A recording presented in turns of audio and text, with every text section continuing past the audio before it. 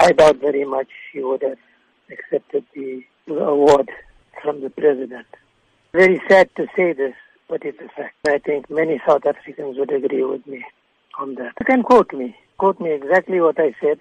She's too much a woman of great integrity. She was a people's woman.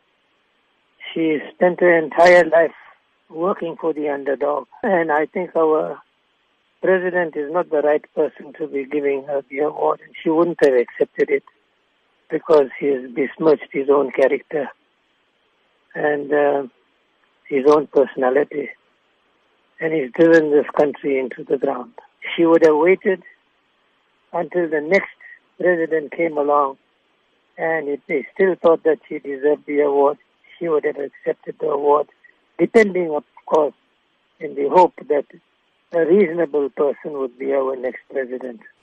I mean, we've brought out hundreds of thousands of people on the streets demanding that the president must go.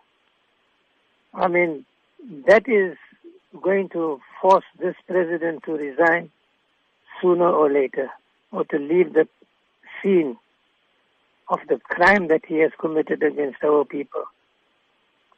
That in itself will make him do it, because there's nothing as forceful as power of the ordinary person on the ground in their masses, but that requires mobilization.